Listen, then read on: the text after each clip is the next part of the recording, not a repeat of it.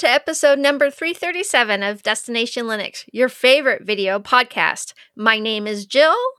I'm Ryan. And I'm Michael. And on this week's episode, we discuss a piece of Linux hardware that's got us all drooling. Then we're going to discuss some changes coming to KDE that will finally make Michael happy. Woo-hoo! Finally, Michael. We'll see. Will you finally smile? Yes. We'll see. And we have a special birthday to celebrate. Plus, we have our tips, tricks, and software picks. All this coming up. Let's get the show on the road toward Destination Linux.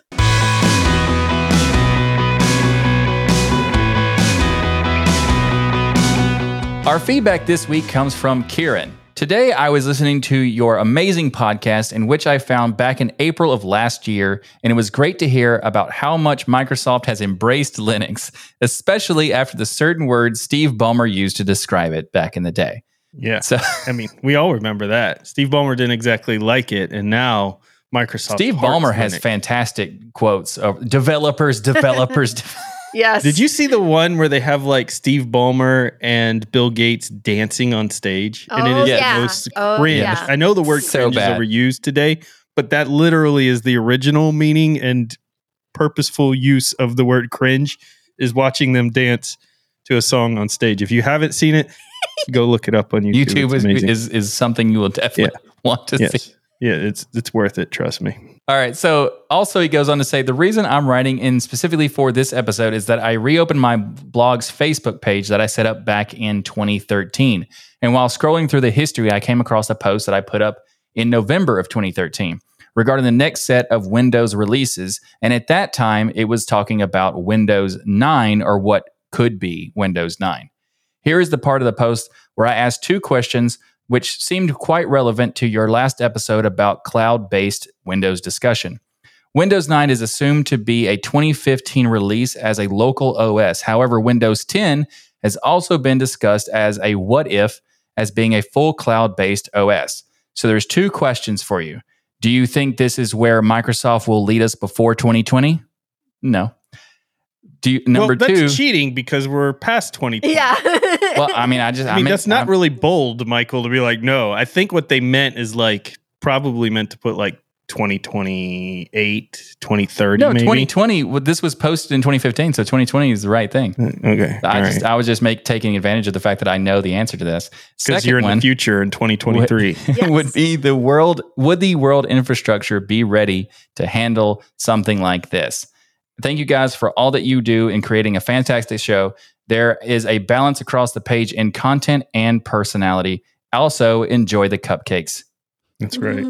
Muffins are fantastic. I will just say that. Thank you so much for supporting cupcakes and for the awesome email for here. Supporting cupcakes. Yeah, you gotta support the cupcakes out there. Of They're course. completely being, ostracized by those stupid muffins out there. Now, you can like both, Ryan. It's okay. no, you can't. You're either cupcake or team muffin. You cannot be both. You can have a preference and still like both, though. No, that's what I'm saying. Not possible. That's stupid. That's like saying I like Windows and Linux. No, you don't. You like one or the other. Period. You cannot like both. No. Muffins are good. Cupcakes are good. Linux is good. Windows is not. Okay. They're not. Well, it's not a good comparison. Maybe. But let's get to the questions at hand here.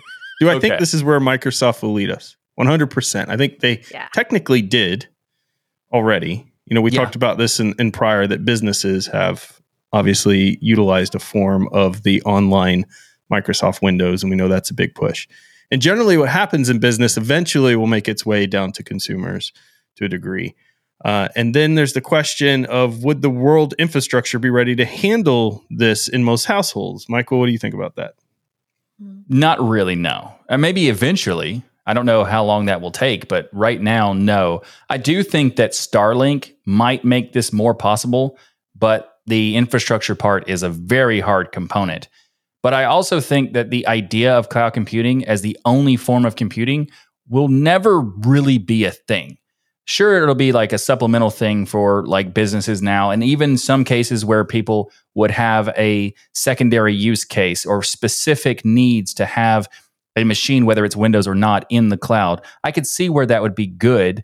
But in terms of the regular user in like the general sense of the mainstream of everyone, I don't think that's ever going to become a thing because For Windows to go full cloud seems unlikely even because even setting the privacy part aside, the technological value of having your only system in the cloud is kind of a hard sell to give to people because if your internet ever goes out, you have no ability to do anything.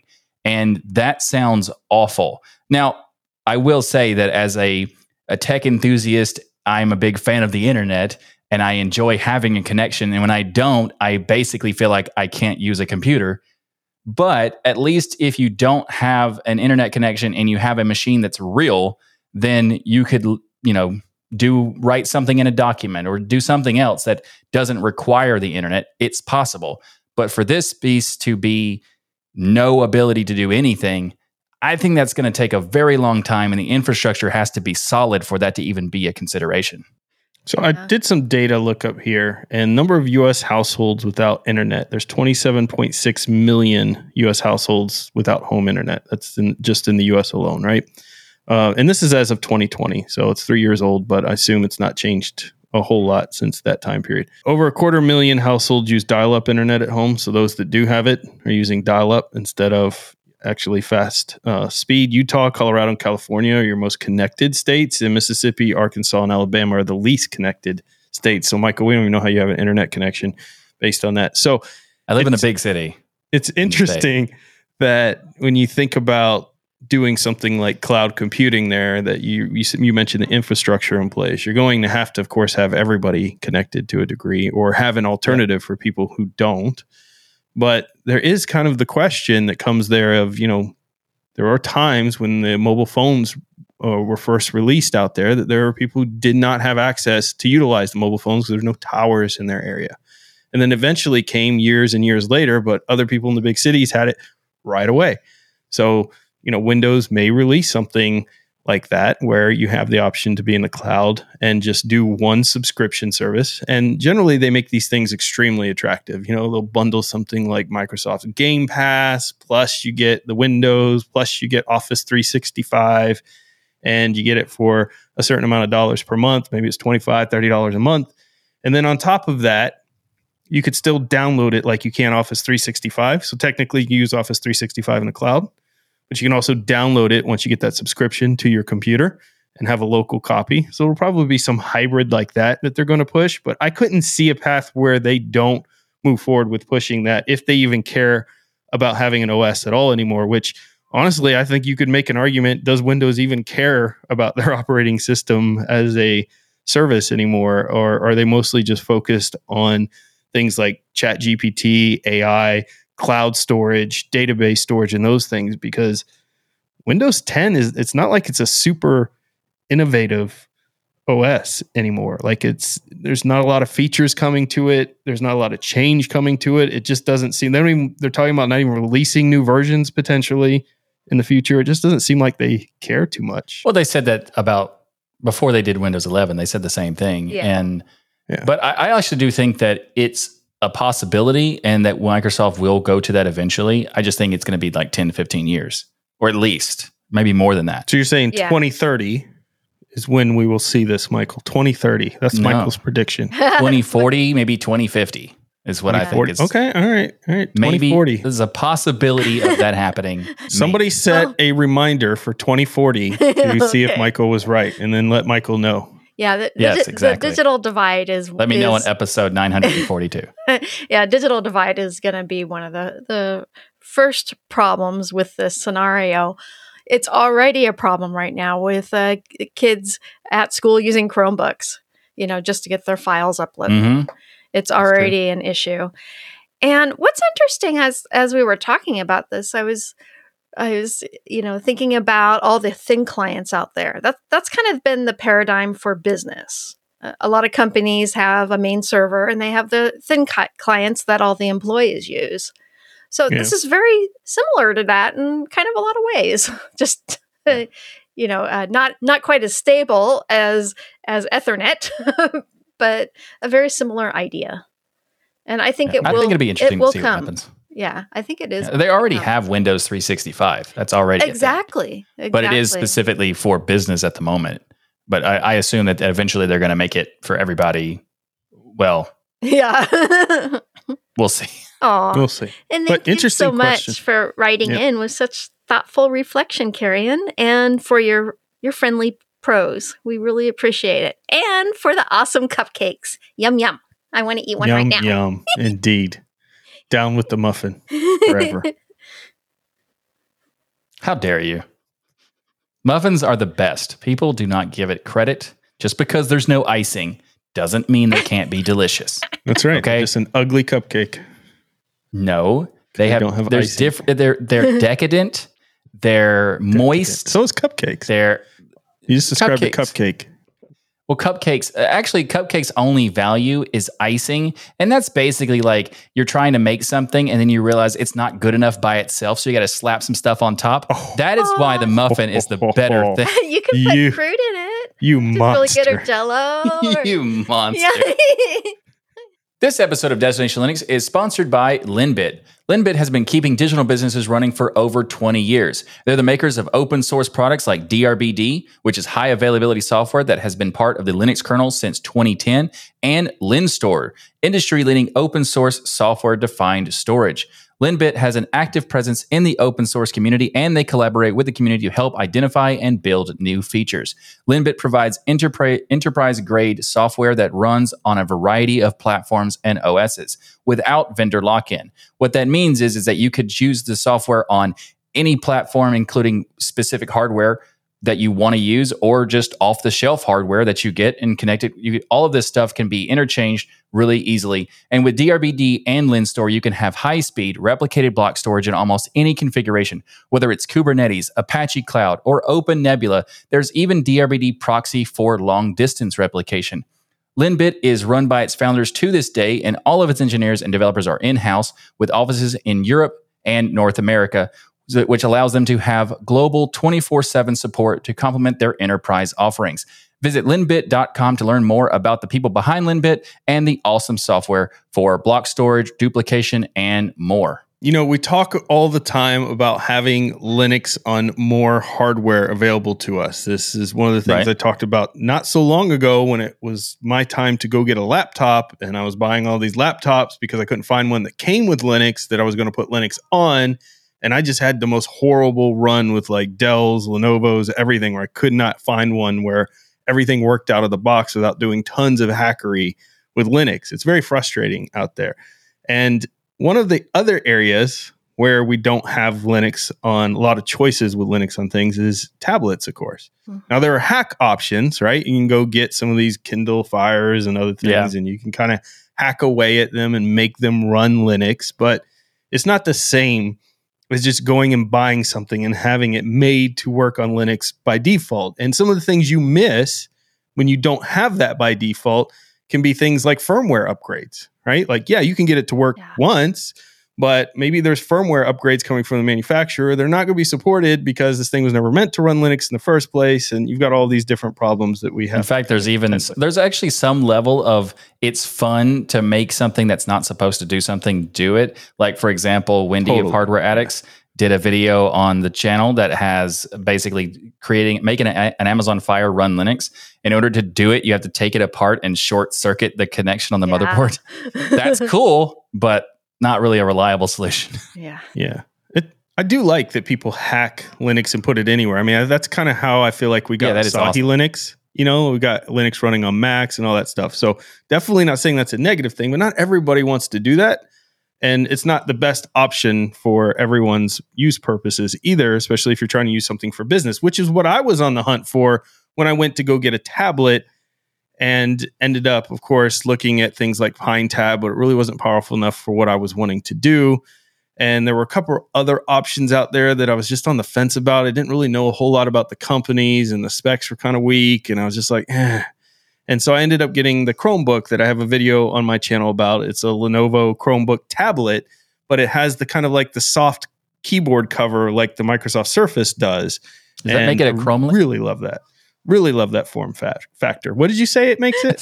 I said, does that make it a Chromelet? Chromelet, yeah, it's kind of like a Chromelet. It's the only Chromebook I actually like because it doesn't try to be a laptop totally and doesn't try to be a tablet totally, because Chrome OS isn't really good, I think, as a full solution for a laptop on either. It's the hybrid, and that's kind of perfect. It is kind of a good fit for that purpose. And I do think that having a tablet with Linux is something that people want, because, let's face it, Android is technically based on Linux, but it's not really Linux. Mm-hmm. And having a full-blown Linux tablet is very useful in terms of having access to run all the applications you want, and also in a super portable way.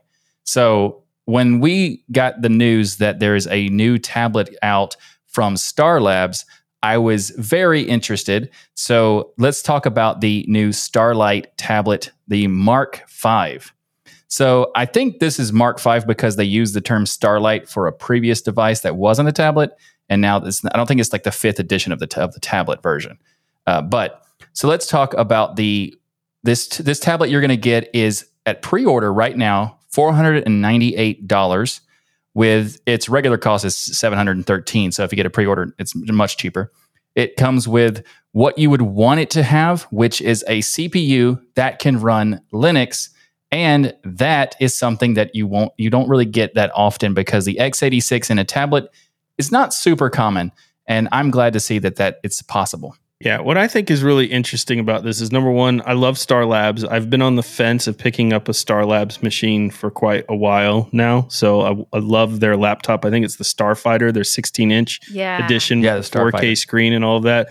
They were kind of one of the first ones out there that actually was putting a really good screen, an actually acceptable screen, in a Linux laptop. And so I really like what they're doing over there with Linux, and some of their hardware looks really sleek. And so I was excited that they're the ones who are releasing this.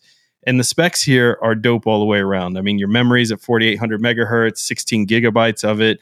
You can get 512, 1 terabyte, 2 terabyte options. So you've got this customization, again, that you can do with this. But one of the things that other companies that I really, really like, of course, is Frameworks, because of the repairability and all of that stuff. Well, I was looking at this and I noticed that in their warranty, it basically says that you have the ability to hack or play. Basically do whatever you want. Yeah, do whatever you want. And they're still it's not going to void your warranty in there. So they're kind of giving you that cool ability to go in there and repair. And I love companies that are starting to adopt this. This really differentiates them from everybody else on the market, I feel like. Allows you to take your computer apart, replace parts, install upgrades, use any operating system you want, and even change your firmware, all without voiding your warranty. That, to me, yes. That's awesome. Sing to me. I'm loving it. This is the Linux tablet we have actually all been waiting for. And, starting at $498, it's actually not a bad price. There have been really good price. Some that have come out that are $1,000, and there's even some Android tablets that cost more. But I definitely would include the optional magnetic backlit keyboard for a total of $599. And so the backlit keyboard is an extra $100, but it's so worth it. You don't want to buy this machine without it. And it has Core Boot and 5 years of LVFS updates, which is a really big selling point to me. And that the open warranty lets you upgrade worry-free. That's just, other than Framework, we haven't had this in the Linux world too much. Absolutely. Yeah. So one of the things you mentioned about the keyboard, why is this important? Because to me, a tablet by itself, I always end up selling them, because it's kind of one of these things where I have in my mind, I'll use it to read books every now and then. But then I just prefer the feeling of an actual book more than I ever do digital and stuff. An actual book? What is wrong with you? So an actual book for the kids listening to us is this paper that they printed the words on, and you could hold it, and it didn't have a battery. You'd never run out of battery. You could take it anywhere and then read whenever you wanted. And it was really cool. Not have a battery? Yeah, it didn't have a battery. You didn't need to charge it. There was no USB-C port. Stop making up stories, Ryan. That's just ridiculous. In my day, we walked 50 miles to school. And so I prefer a physical copy of a book, but every once in a while I'll read a digital copy of a book. So the tablets never really stuck with me. Every time I watch a video on them, every once in a while, something like that. And then when you add a keyboard to it, specifically a keyboard, I don't have to have a separate charging cable that goes to, because that annoys me. Like some of you may have experienced this where you buy a tablet and it has a keyboard attachment. Usually it's Logitech, and it's like they don't really interconnect with the tablet you're buying for, even though it's like made for iPad or made for the Samsung. And then you've got to put a charger into your tablet, and then you got to put a charger into your keyboard, and one of those may die and you may not have the other. But so I hate that form factor too, which is one of the reasons I like this Lenovo Chromebook, is it's got the magnetic keyboard that gets charged through the magnetic connection that it has on there using the tablet's power. And you've got that backlit keyboard and things like that. But I don't have to charge two things. But now this becomes more of a laptop when I need it. And that's what I need most of the time. And why I like the tablet form factor instead of why don't you just buy a laptop is because it's so thin and takes up so little space that when I'm traveling and I have my work laptop, but I want to bring a personal device with me as well, now I'm not carrying two full-size laptops in my bag. I've got this little tablet I can slide in that has a keyboard, so I can type show notes, I can do those type of things. Plus, I've got my regular work laptop when I'm traveling with me, and it just is really all around a great idea to have. I've really enjoyed it, but I definitely want to replace my Lenovo Chromebook with this because it's got everything that I want. 12.5-inch screen, 2880 by 1920 there. So we got Whoa, that's not a 1080p screen, Ryan. What happened? I know. That's the one problem. Yeah, that's my favorite form factor. Darn, I don't have that 1080p. So it's got a really nice screen in there, 12.5 inch. The one thing I'd say is its bezel looks a little thick. A little bit thick. With two C's. Yeah. It's not my favorite bezel, but again, if you pre-order this, you can pick this up for a really solid price at that $498 plus the $100 for the keyboard. But if you don't pre-order it, it says it's going to sell at $713. So that starts to get a little bit higher. I mean, for the specs, it's not bad. You're interested. But, Yeah. And it also comes with a headphone jack, Ryan. Oh, yes. What's that? What are those for? What are those for? Those are for headphones that you plug in to a device. That like something you guys did in the 60s or something, or like what? Because it's right now we have wireless Bluetooth. It's something that Apple's afraid of right now. Yeah. Yeah. No, I love the headphone jack. I love the micro SD. So let's say you pick up the one that's just the 512. I say just 512. Heck, half of these iPads come with like 32 gigabytes of storage. This one starts at 512, right? So they're giving you plenty of storage. But if you want some extra storage, you got the micro SD card as well there for you, which is really cool. You got micro HDMI, so you can pair this with a TV. You're at a hotel, whatever. You want to play your shows through your tablet to your TV. Use the micro HDMI connection on it to a full HDMI to the back of a hotel TV, and boom. Or you can use that as a secondary monitor then at that point. So many options. It's unbelievable. So much room for activities. I like that it comes much room for activities. With the newer Intel Alder Lake N200, which is very low power, and you'll get about 12 hours of battery life on the tablet. That's pretty sweet. And so Juno makes one as well, makes a tablet for Linux, but this is definitely more powerful than even the Juno Tab 2. Not saying anything bad about the Juno. Juno also has a really nice screen, some really nice specs and things out there. So if you're looking for another alternative for some reason, then you can check out the Juno Tab 2. But I think out of the two of them for the specs right now, I'm kind of really leaning towards the Star Labs version at the moment. But very similar. Juno Tab 2 has very similar features. Very similar. The Juno does come with the keyboard by default, and it's a little cheaper because it's a little older and it's lower spec. But so it's the price range for both of them is really good. Yeah, you get the really N5100 Celeron in the Juno Tab 2, which is not as fast as the N200. I know that's counterintuitive because N200 not as big of a number as N5100. Whoa, you're saying Intel has named things badly? Yeah. No. Yeah. You know how Intel Never. They special like that. Yeah. Intel is special like that. So, I mean, ultimately, I think they've checked all the boxes here. I'm not quite sure, other than making a smaller bezel. And of course, hopefully it has good sounding speakers in it. That's one thing that happens a lot in laptops that aren't Apple, honestly, is they put really crappy speakers in these machines. Yeah, and hopefully the screen has really good nit brightness and things. I think it did show the nit somewhere. It was pretty high, like in the, I want to say 700-800 range. But if that's the case, then that would be amazing. Yeah, speaking of music, Ryan, I've actually been looking for a good Linux tablet since the glory days of using my HP touchpad. And honestly, I still use it for playing music because the sound system's incredible on it. Yeah. So Good sounds really important. Yeah. Absolutely. HP Touchpad, for those who don't know, was the wonders of WebOS. Yes. Yeah. WebOS, we love. But this tablet is really interesting. And I'm not really a tablet form factor, but the idea of having it for a secondary purpose and a supplemental solution, I have been wanting something like that for a long time because all of my laptops are pretty heavy. And it's nice to be able to not always need to carry a laptop, or if I'm on like a plane or something, they kind of take up too much room because those little tiny tables on you right in front of you, the tray tables I don't even or have whatever. room to sit on an airplane, let alone pull a laptop. I always bring one like I could, but I'm always like turned sideways in my wide shoulders, and so I can't even like use a laptop anyway. It's so frustrating. Aww. These planes are so stupid the way they pack people in.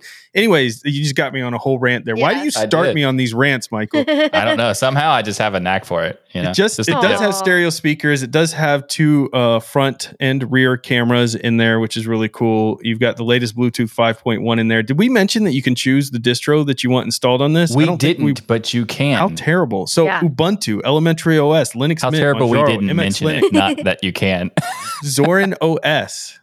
Like any of those, you can choose by default to have installed in this. That's pretty dope. And there's multiple versions depending on the distro you pick. And of course, you can also replace it and wipe it and put whatever you want on it. What a great Christmas gift too for the Linux person in your life. Because by the way, these there's going to be pre-order now. It takes about 8 to 9 weeks. So you get them sometime late October. But what a great option to get that ready for the holidays that are right around the corner. Yeah. They're right around the corner. Well, someone who's been listening to us for a long time will get that reference. One of the reasons that's a year ago reference or 2 years something. I don't remember. It was a long time ago. It was basically, for those who don't know, Ryan likes to say right around the corner when it's anytime. It could be January, March, and it's fine. March, it was right Christmas again in July, at least halfway there. That's not how Christmas works, Jill. Yeah. It's not how Christmas works. Well, maybe not in your stupid house, but mine. Christmas is all year round. One of the reasons I'm actually it's got to be really irritating with all those lights going off all the time. Actually been on the lookout for a newer tablet is for podcasting, actually, to have my chat display next to me without using an extra monitor of my 3 monitors, not dedicating one monitor to chat. It'd be nice to have it. Well, it's interesting you say that because that's what I use this one for too. So it comes with me sometimes when I'm driving in the car on trips and all that stuff. And also it sits next to my mixer here and it interfaces with the mixer. So it's got a lot of uses and it takes up so little space and I can always just shut it and close it. And it's got this super thin profile. Awesome. You could find a lot of uses for this. I know what I'm doing here. If people haven't noticed, is I'm giving you excuses to give your spouse of why you have to have this and why it's different than the laptop. And because we know we all just want it he's because thinking it's a out tablet. loud so that he can say this to his wife. Aww. Exactly. Yeah, I'm getting my story straight before I go to my wife and tell her why I have to have this. Yeah. And it's got aluminum chassis and 12 hours of battery. The battery life isn't great. I think they might be able to do some tweaks. Of course, you get your firmware updates through this. So hopefully they can do some tweaks and things through time to get that battery life better. Prove that. 12 hours used to be good. In today's world, that's just like right at that edge of barely acceptable.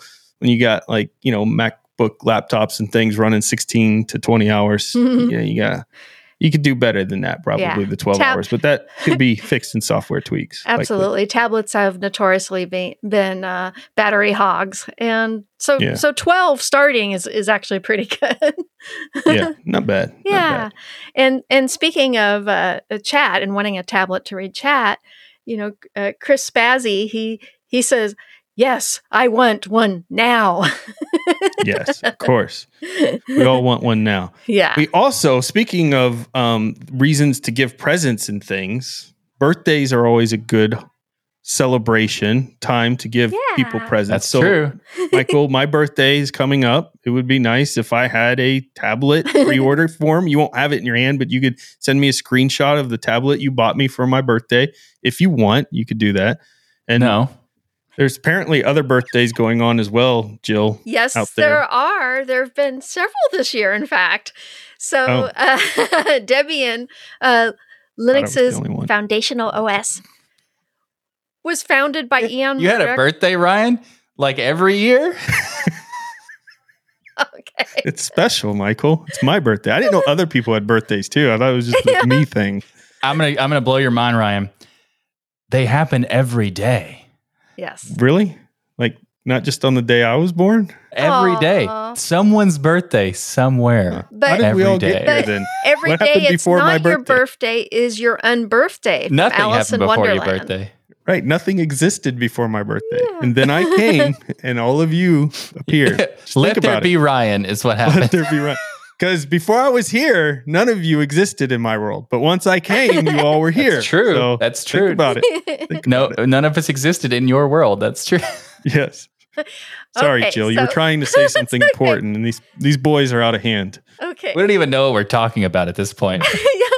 So Debian, Linux's foundational OS, was actually founded by Ian Murdoch, who first announced it on August 16th, 1993, and initially called it the Debian Linux release.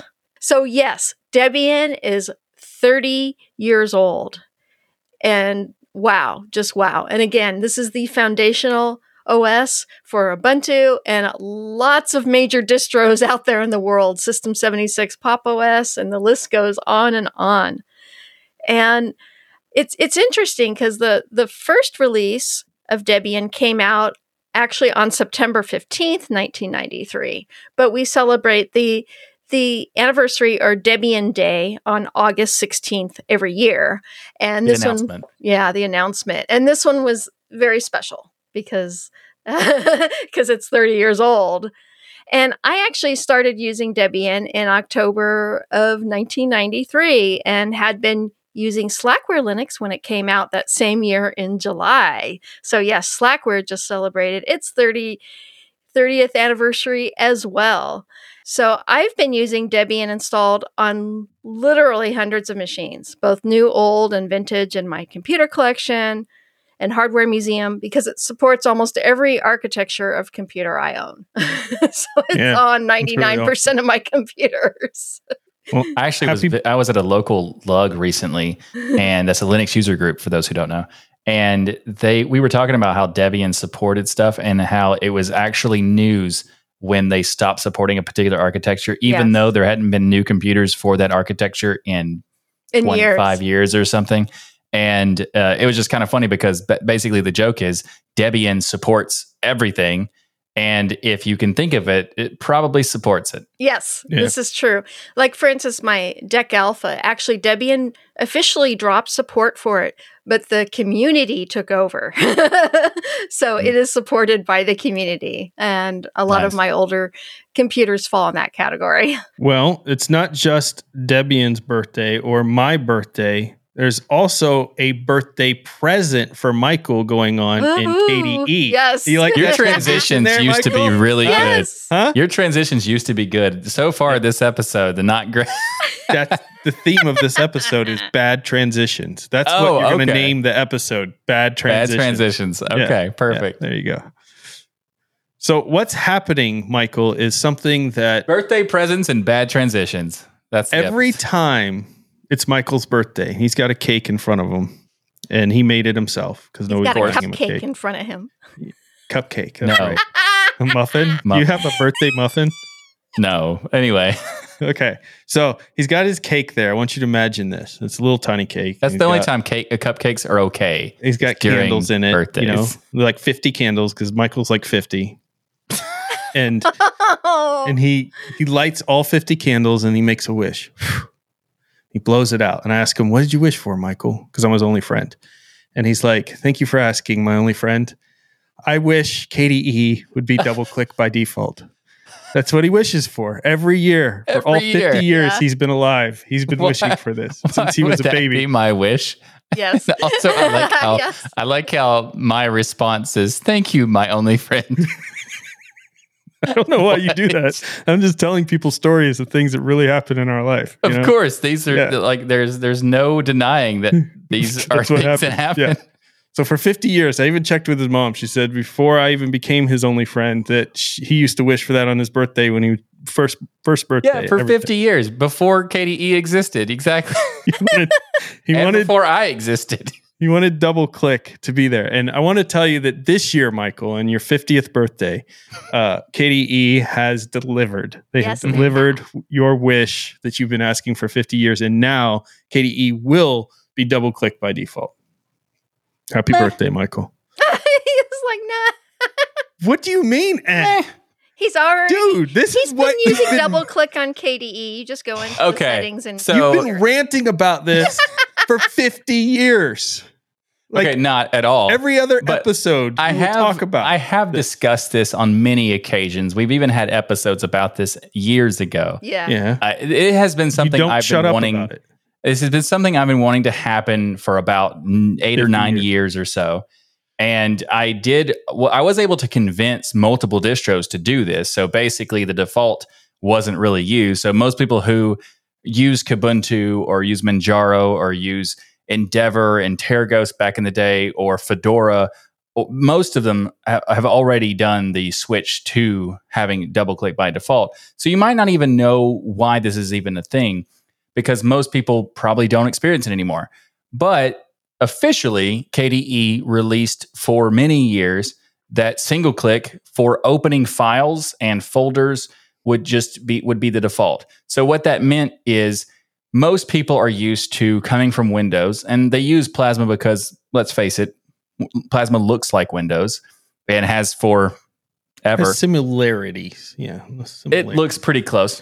Sure. And so the paradigm, at least, is the same. There you go. And people are expecting the fact that when they click a file or they click a folder, to select it on the first click and then choose double click to open it.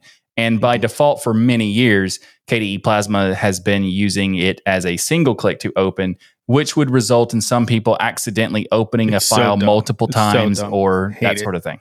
No, it's not that I hate it for people who want it that way, but it's just not a good default. This isn't exactly. A good default. Yeah. My argument was, I don't really care which one is the preference of a user. If you like the single click, then great, enjoy. But default should be what people expect. And it's fantastic to see that they're now adopting it 9 years later. Yeah. I might actually be a bit unique that I actually prefer single click, especially in KDE, where I've been using it with single click all these years since it came out. So I just naturally expect it to be single click.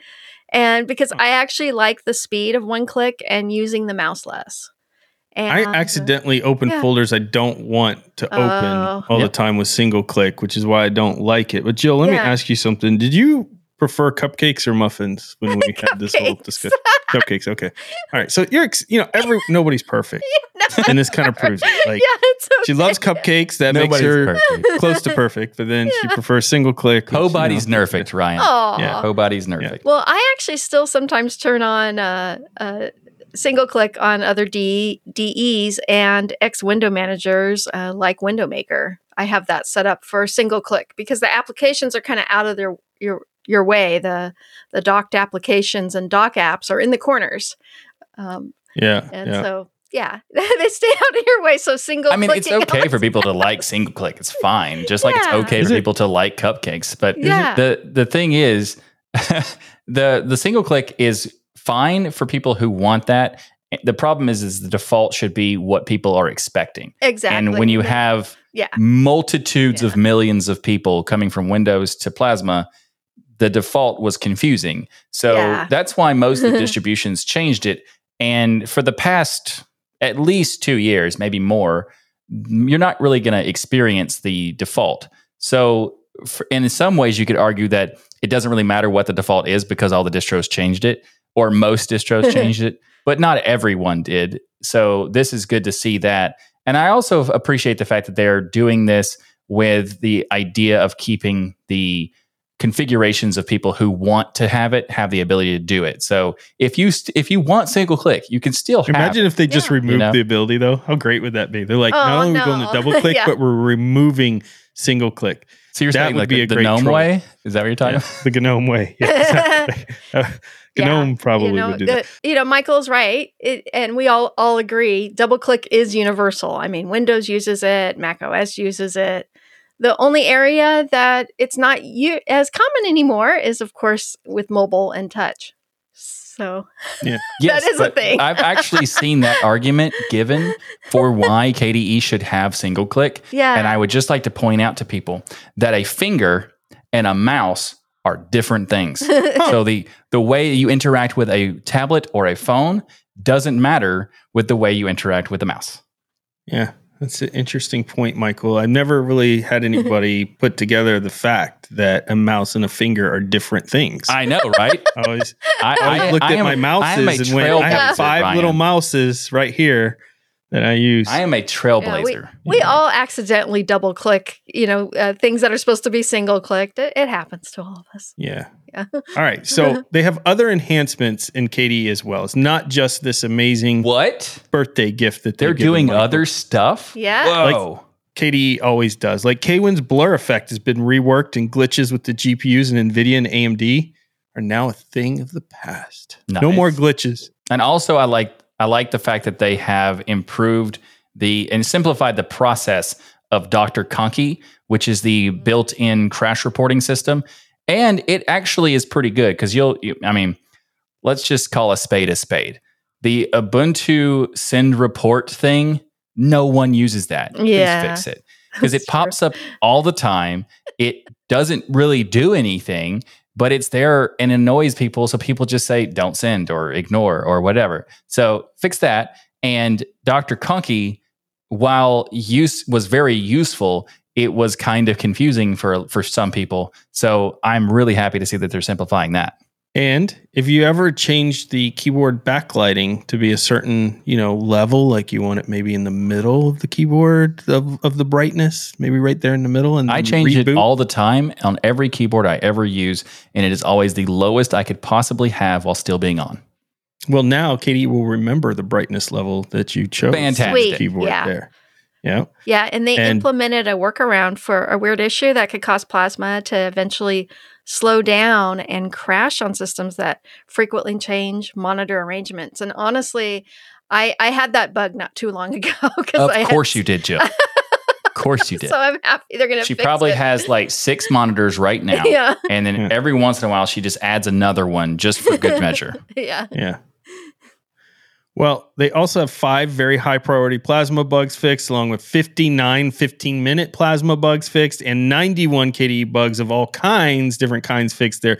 Lots of bug fixes, lots of cool stuff. By the way, for those Plasma. who are curious what a 15-minute bug means, is that the idea is that it's a small bug that you can fix within 15 minutes. Not that it takes 15 minutes for the bug to happen or whatever other configuration you might have. 15-minute bug? You got to wait 15 minutes? You got to wait 15 minutes for your system to run? Yeah. That's Windows, isn't it? Isn't that called Windows? That is called Windows booting. Bug? Yeah. So, Jill, one of the things that's really awesome on a birthday is to have a birthday in space with your squad. Oh, yes. Yes. Bad transition. So good. Now that we're trying to make it bad, I just respect it now. Yeah, no, it's good. I have another transition we can use. Okay. So if you would rather not use your paws for double clicking, but for flying a cat in a spaceship, avoiding obstacles and shooting swarms of robotic bugs, then the game Whisker Squadron Survivor is for you. But that was actually a good transition. That wasn't a bad transition, Jill. That was actually a really good transition. The bad transitions is not supposed to be relevant. Yeah. That's the... Jill can't be bad at anything. You see that? She's like, she tried and she couldn't. She's good. So the game is Whisker Squadron Survivor. Whisker. Correct. Yeah. It's a cosmic roguelite on rails shooter with wild 30-minute runs that will take your feline flight crew to thrilling new heights with each randomized adventure. Let's just point out, this looks very much like Star Fox. Yes. Like a clone. Absolutely. And that is a wonderful thing. Now, the most important point, does some point in the game a character say, do a barrel roll? Yeah. We need to find out. This is very important information we need to know. Or ribbit. That too. Yeah, barrel. I haven't heard the barrel roll yet, and I've played through a couple maps. Haven't heard that one yet. But this game looks cool though. It's amazing. This is from the creators of Race the Sun, which is one of my favorite games that I have sunk a lot of time flying in. In fact, if you liked Race the Sun. I had which 8 was, million points on Race the Sun. Oh, you did, Michael? I didn't in one run. That makes sense. That's right. Yeah. So if you liked Race the Sun. Because I'm amazing at Race the Sun. It was supported on Linux from day one in 2013. You will like Whisker Squadron Survivor. So yeah, it was one of the first games that you could get on Steam that supported Linux, which is really awesome. And it has a lot of the same nail-biting intensity to avoid crashing your plane into obstacles like Race the Sun. Spaceship, Jill, not a plane. Yeah. Yeah, that's... Please, Jill. Yes, sorry. Race the Sun was a plane, but this is the spaceship. Yeah. Okay, yeah. Exactly. Big difference. But this one... Yes, this one you have a spaceship and you have weapons and swarms of enemies on top of trying to avoid crashing your plane. Now, granted, it doesn't start as fast. It's not like Race the Sun where the plane is going so fast. It starts slower, but then it builds up speed. And in fact, there's even a Race the Sun Easter egg in Whisker Squadron, and levels that look very familiar to Race the Sun maps that, us fans will love. And I particularly love the cyberpunk colors, the beautiful Tron-like design, the aesthetics, and music. And the mouse and keyboard control of your ship is actually superb. It's right on. Is the mouse double click to fire or single click to fire? Single click. Huh. That makes sense. Yeah. That makes sense. Yeah. That shouldn't be the default, though. Should be default to double click. Yeah.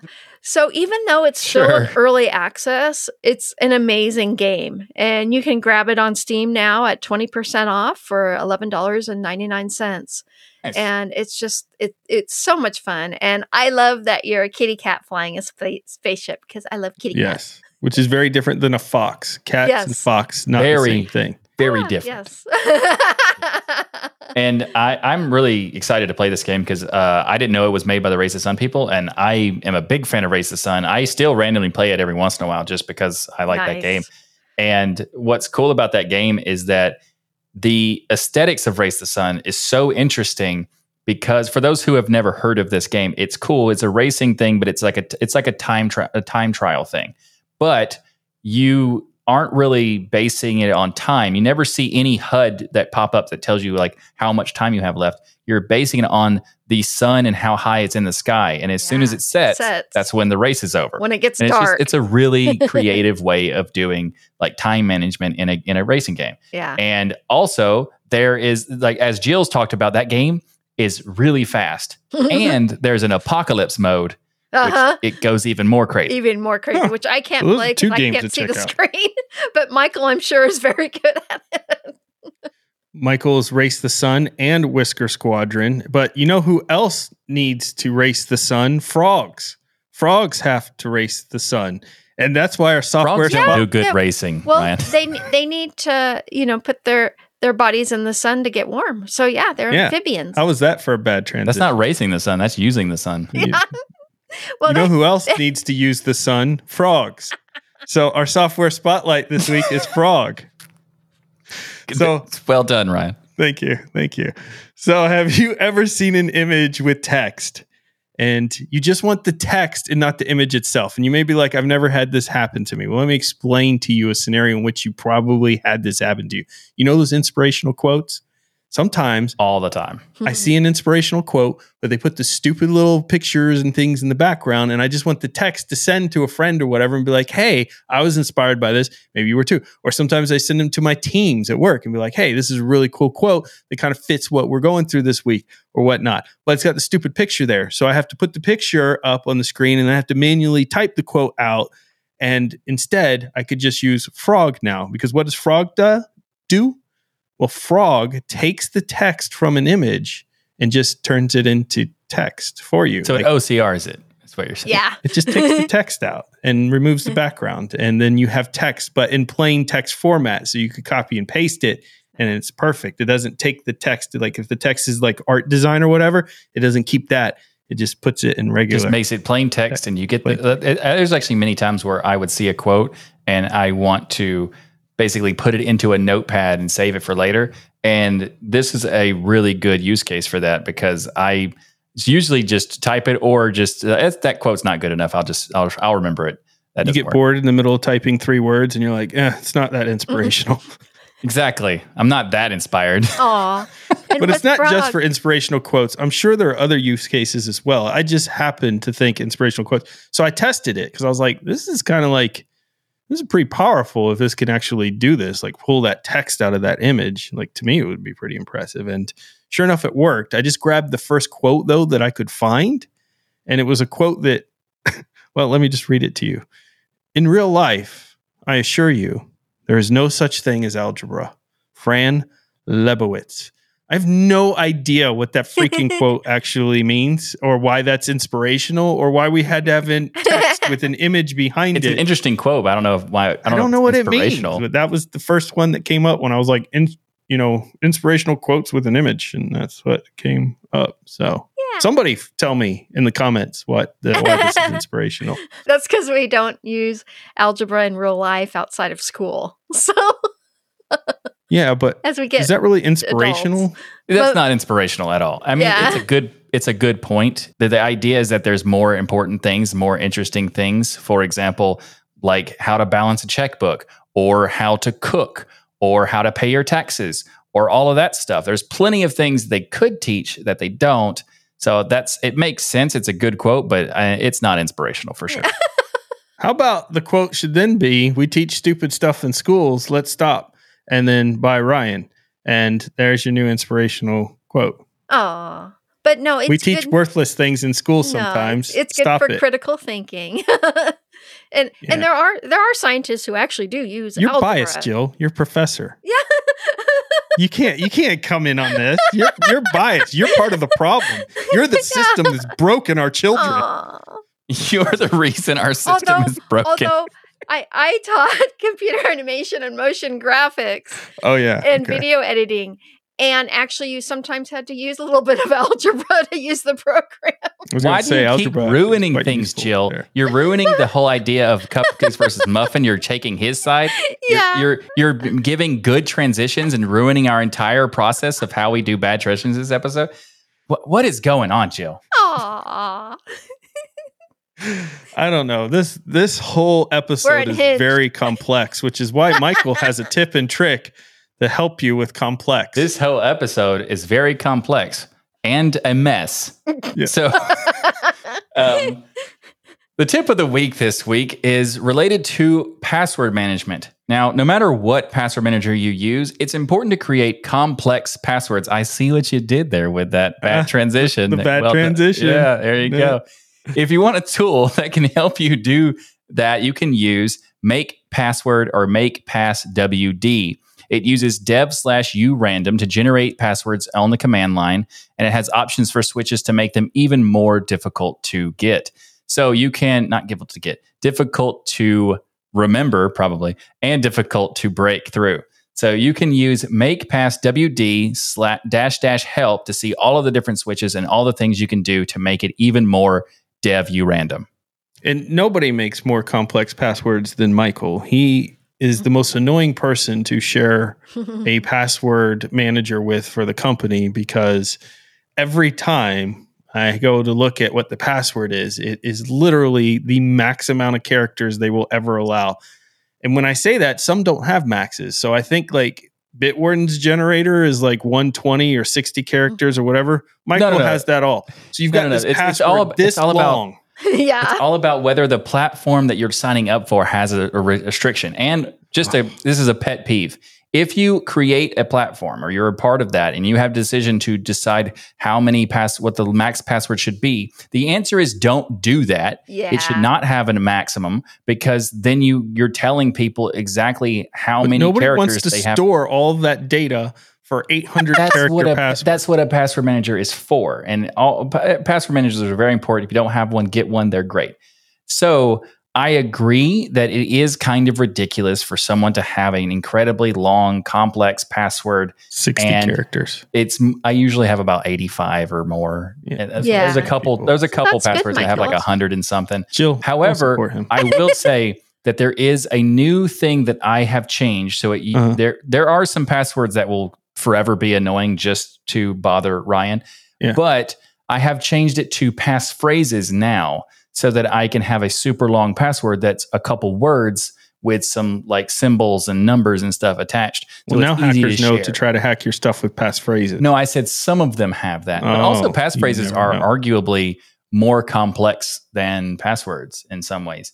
So why would that be that way? I don't know, but I've heard that on security stuff. If your passphrase is twice as long as your password, maybe, but I don't Well, the whole idea of a passphrase is to have anywhere between 4 or more words separated by some kind of symbol or multiple symbols, and also having random numbers thrown in there at random spots. So it would technically be more complex. And the idea is that word dictionary would make it easier for the password guesser because you're using real words, But the words are not related to each other. Yeah. So it makes it harder. But they don't have to be real words. They just have to be things that you remember. Right? Yeah. Sometimes I really question being your only friend. Oh, well, I've been using Make Jill, Password. Is Ryan my only friend? No, I'm your friend too. See, Ryan. Get ready. And I've actually been using Make Password for many, many years on the terminal. In fact, a lot of my passwords that I store on my floppy disks are made with Make Password. Love it. Yeah. It's a really good tip, Michael. It's a really good tip. It is. And the transition was amazing. It was okay. Yeah. What transition are you going to use for the outro? Right? Well, sometimes you got to go. And in this case, you got to go. When nature calls, people, when nature calls, you got to go and you got to end the show. So a big thank you to each and every one of you for supporting us by watching or listening to Destination Linux. However you do it, we love your faces. You can join us on Discord, but you're not going to find us here anymore because nature's calling and we got to go.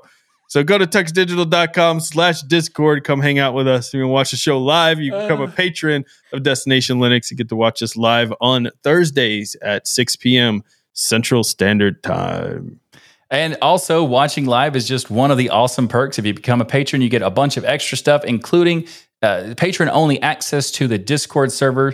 You get a lot of extra cool stuff. In addition to that, you can check all of that out at tuxdigital.com/membership. And also, we have a store you can get some awesome swag from. tuxdigital.com/store, where you can get some cool hats, t-shirts, hoodies, mugs, stickers, coasters, all sorts of cool stuff, and so much more at tuxdigital.com/store. Michael, how do I get that awesome hat Ryan's wearing? You go to tuxdigital.com/store and search for the keyword Linux 91, and boom, you got it. I'm headed there right now to go pick me one up. Well, then you're going to enjoy another hat that you already have. But I think you have to go to the bathroom first, Ryan, before you do that. Do I, Jill? Or could I do it while I'm in the bathroom? There are stores so convenient, you can pull it up on your mobile device while you're in the bathroom. So you can use it anywhere, our store. Just like Linux, it's everywhere. So make sure also to check out all the incredible shows we have here on Tux Digital. We have the Pseudo Show, This Week in Linux, Linux Out Loud, the DOS Geek Channel, Hardware Addicts, Linux Saloon, and our newest show, Fit and Fueled, to keep not only your minds alert and active, but your bodies too. And everyone head to tuxdigital.com and subscribe to all these great shows. And don't forget to leave a rating on your favorite app so others can discover the power of open source and keep those penguins marching in the full Monty of Linux and open source awesome sauce. Everybody have a wonderful week. And remember that the journey itself is just as important as the destination. Thanks, everyone. The end. The end. This has been. I'm actually going to. We're going to put bad transitions in the name of this episode. I don't know how, but we are. It has to be. There's no option. By the way, last week we talked about Extreme Tag, and I just want to throw this in at the end. Oh yeah. Have you all ever heard of World Chase Tag? No. No. Basically, it's professional parkour people playing tag. Ooh. Oh wow! They're on teams, and it's very interesting. It doesn't sound like professional tag would be cool. It is. Check it out on YouTube. World Chase Tag. That sounds awesome. I would love to join that, except I don't do parkour, so I just run in a straight line because that's pretty much all I know how to do. And it probably wouldn't be too hard for them. That's also because if you try to take any turns, and you'd be lost without the GPS. Yeah, exactly. I wouldn't know where it was.